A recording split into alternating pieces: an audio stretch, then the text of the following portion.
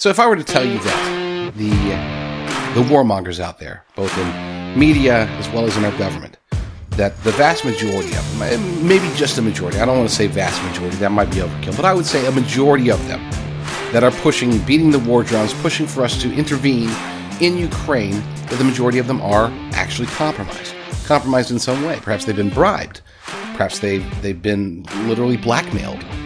Okay? Perhaps they have some future or current considerations that need to be applied, and the people that are applying the pressure are saying, hey, we need war. We need you guys to put in a no-fly zone in Ukraine. We need you to have direct military conflict with Russia.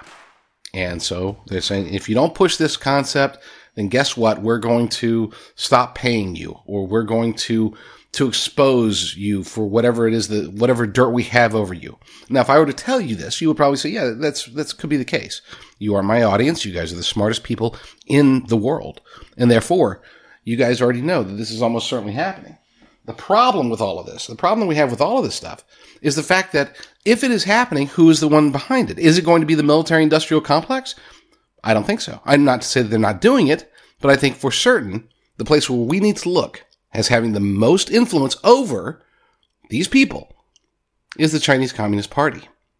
There was an article written very recently by my arguably my best writer. J.B. Shirk has been with me at Knock Report, NOQ Report from the beginning, and I agree with him about 95% of the time. He's really good. And now he's writing everywhere. He's writing at American Thinker. He's writing at all these places. He hasn't forgotten about me, I promise. I don't think. He sends me an email every few months just to say, hey. But anyway, he posted an article that really illuminates, I think, a lot of the information that we need to know in order to have an understanding of what the Chinese Communist Party is doing, why they're doing it, and most importantly, how they're going to accomplish it if we don't stop them. And by stopping them, that means exposing them. This is the only way that we can do it. Okay?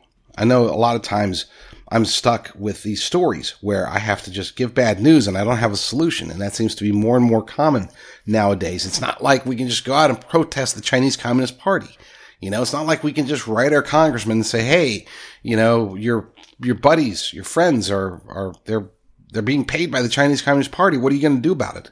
We don't know who's getting paid. We don't know who's being blackmailed. We don't know who is under the control, which is why we can't go to corporate media. So all we can do at this point is to continue to try to expose. And I think that is, I don't know if I want to call it worthy, but at this stage, it's the best we can do. Maybe you have better ideas, and I would love to hear those. Okay, please let me know. If you've got some ideas, let me know. jdrucker@substack.com. How do we fight this? But let me turn to JB's article. It's titled, War is Too Serious to be Left to Washington Politicians. I'm going to read parts of this, and I want to so you guys can have an overview. And I want to do a little bit of commentary about what he's saying, because it is so true. Great change is afoot. People can feel it. The post-World War II global order is cracking. At a minimum, a renewed Cold War mindset is driving a permanent wedge between the U.S.-EU Atlantic bloc, and strategic competitors in Russia and China are unwilling to yield their national sovereignties to, quote, rules-based systems run from the office suites in Brussels, Washington, D.C., New York City, and the City of London. As with any zero-sum struggle between competing systems, though, the potential for Cold Wars to turn kinetically hot is high. Will the war in Ukraine stay in Ukraine, or will NATO allies find cause to engage Russia directly? Where are the red lines these days? Nobody seems to know. At the same time, traditional avenues for de-escalation and normal diplomatic stopgaps have largely been thrown out the window. The West has declared linguistic war on all things Russian in a fit of pique, and the Russian people, not surprisingly, increasingly view the U.S.-led West with great apprehension and even enmity. Appeals to emotion within both societies are quickly overtaking sober restraint and common sense. Tempers have begun to boil over, and mixed messaging from D.C. and the EU has only added a dangerous accelerant of confusion to an already smoldering tinderbox. With a vaunted cyber warfare program that allows Russia to cause more harm to its enemies than it achieves with traditional munitions while gaining some measure of plausible deniability, hybrid warfare affecting banking systems, power grids, and supply chains makes total war upon civilian populations inevitable. At the same time, The relative anonymity of cyber attacks makes it increasingly difficult for hostile parties to distinguish acts of war from criminal mischief or even nuisances. The likelihood of misidentification of cyber aggressors compounds the risk of mistaken intentions, unwarranted retaliations, and lethal engagements. Just as hybrid warfare complicates traditional rules of engagement, it also presents ample opportunity for false flag events to be used as cover for quickly ratcheting up conflicts.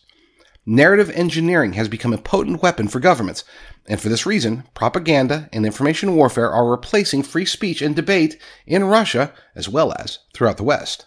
Again, this type of state control over mass communication and the criminalization of dissenting opinion magnify the probability for lethal misunderstanding, misattribution, and mistakes. I want to stop there because what we're seeing here is the potential for a massive cyber attack upon not just the United States but the world. But I'm not too worried about the world. I want to focus on an attack on the United States. We're not talking about just, there's a cyber attack, there's a bug going around, there's some malware going around, don't click on your links. I'm talking about a massive cyber attack that could take down the entire internet. Okay? And if the internet is down for an extended period of time, that will be mass chaos. I assure you, the economy will not be able to survive. We as a society have become so addicted. I'm not just talking about, I'm addicted to Facebook or I'm addicted to TikTok or YouTube or CNN or, I'm not talking about that type of addiction. I'm talking about the addiction of our entire economy. So much is based on the internet. Chances are, tell me if I'm wrong, but chances are you're listening to this right now on the internet. You have an internet connection that is allowing you to listen to this, or maybe you downloaded it, but either way, you downloaded it from the internet. This is my method of generating revenue. This is my income. This is how I support my family. So obviously people like me will be greatly affected if the internet is down for an extended period of time. And by the way, if you do want to help out, you can always go to noqreport.com/give. That's noqreport.com/give. And you can help me to support my family. And I would greatly appreciate it, and God bless you for that. But I digress. Here's the thing, though. No matter what, the thing with cyber attacks, you see missiles coming in. You can kind of track them and figure out where they came from, and people can see where they came from, and you can see videos from it, and you can see radar tracking and all this other stuff. With a cyber attack, it's the narrative that controls it. It could be a cyber attack from China. It could be a cyber attack from the World Economic Forum. It could be a cyber attack from inside the United States of America itself. And it will still get blamed on Russia. I'm not saying that Russia won't do it. Okay. I think that Russia is probably the most capable of pulling off such a massive cyber attack of any nation out there. They, with the slight potential that the United States might be equal to or better, as well as the slight potential that Israel may be equal or better. Those are those three, okay? Russia, United States, and Israel. Our ability to commit cyber attacks is greater than North Korea or China or Iran or Saudi Arabia or anybody in Europe, any of the known players. Now, that's not to say that you couldn't get a group of really good cyber hacks out there. China couldn't just pay them or blackmail them or whatever and get the best of the best. We know that that's always potential as well. The point being is that what JB is describing here is the potential for a cyber attack that could be used as the predicate to launch World War III if these politicians and pundits can't drive enough people to support this policy, this concept, this idea of no-fly zones and attacking Russia and defending Ukraine, for what? They're not our ally, okay? I'm sorry, but they're not. I feel badly for the people of Ukraine. I would love to help them. I would love to help them any way that we could, but not the line that, where JB mentioned that we don't know where the red line is. To me, the red line is we do not get involved in direct military conflict whatsoever. Our bullets, our missiles, our jets, our tanks, our troops do not get nowhere close to a Russian. I don't even want there to be the possibility of a misunderstanding. I don't want an accidental. I don't even want them to be able to say, we're close to troops. Let's use this as an opportunity to start a false flag, get it on video and change. I don't know. I don't know what this all could be. All I know is that I don't want to see that. And I think that should be our national red line. Unfortunately, it seems that the Chinese Communist Party, are very much against that. They will gain tremendously. They will gain the most, more so even than the military-industrial complex in the United States. The Chinese Communist Party would gain the most if there is a kinetic war between the United States and or NATO and the Soviet Union. Wow, old school. Russia. So let me return to this article. While all eyes are on Eastern Europe, China is busy gobbling up strategic Pacific real estate, island hopping from Samoa to the Solomon Islands in a steady effort to supplant regional American partnerships with its own, simultaneously expanding its naval presence near Alaska and Hawaii while whipping up a public frenzy at home in support of invading Taiwan. China is committed to shattering American influence in Asia and American hegemony over the Pacific. It is becoming increasingly undeniable that China has been preparing for this moment ever since the United States welcomed the communist country into the World Trade Organization over 20 years ago. The Chinese Communist Party has aggressively sought to influence Western politics and politicians through a combination of campaign lobbying, personal business engagement, and financial inducement that, if not explicitly illegal, has nonetheless reeked of corruption and quid pro quo. Now, folks, this is the reason, by the way. This is the reason why this whole Hunter Biden thing is so dangerous. So there's absolutely positively no reason why there should not be a special counsel assigned immediately to look into this. We cannot trust the Department of Justice. Oh, but they're unbiased. They don't work for a political party or they don't work for, yeah, they do. Okay. We've already learned that. If you still think that the Department of Justice is not against America, then you haven't been paying attention. I'm talking about even Trump's Department of Justice. I'm talking about Bill Barr. Okay? I'm talking about Obama's Department of Justice, which is still very much in control of the Department of Justice through their deep state proxies. And of course, yes, Joe Biden's Department of Justice is not going to go over or properly handle the Hunter Biden situation. And this is dangerous. We need to know. Is the son of the President of the United States compromised by China or Ukraine or Russia or anybody else that he's played with over the years? Is he compromised? I think the answer is obviously yes. So then the question is Joe Biden compromised? That's what we have to know. And that's a question that it shocks me that not more people are asking this.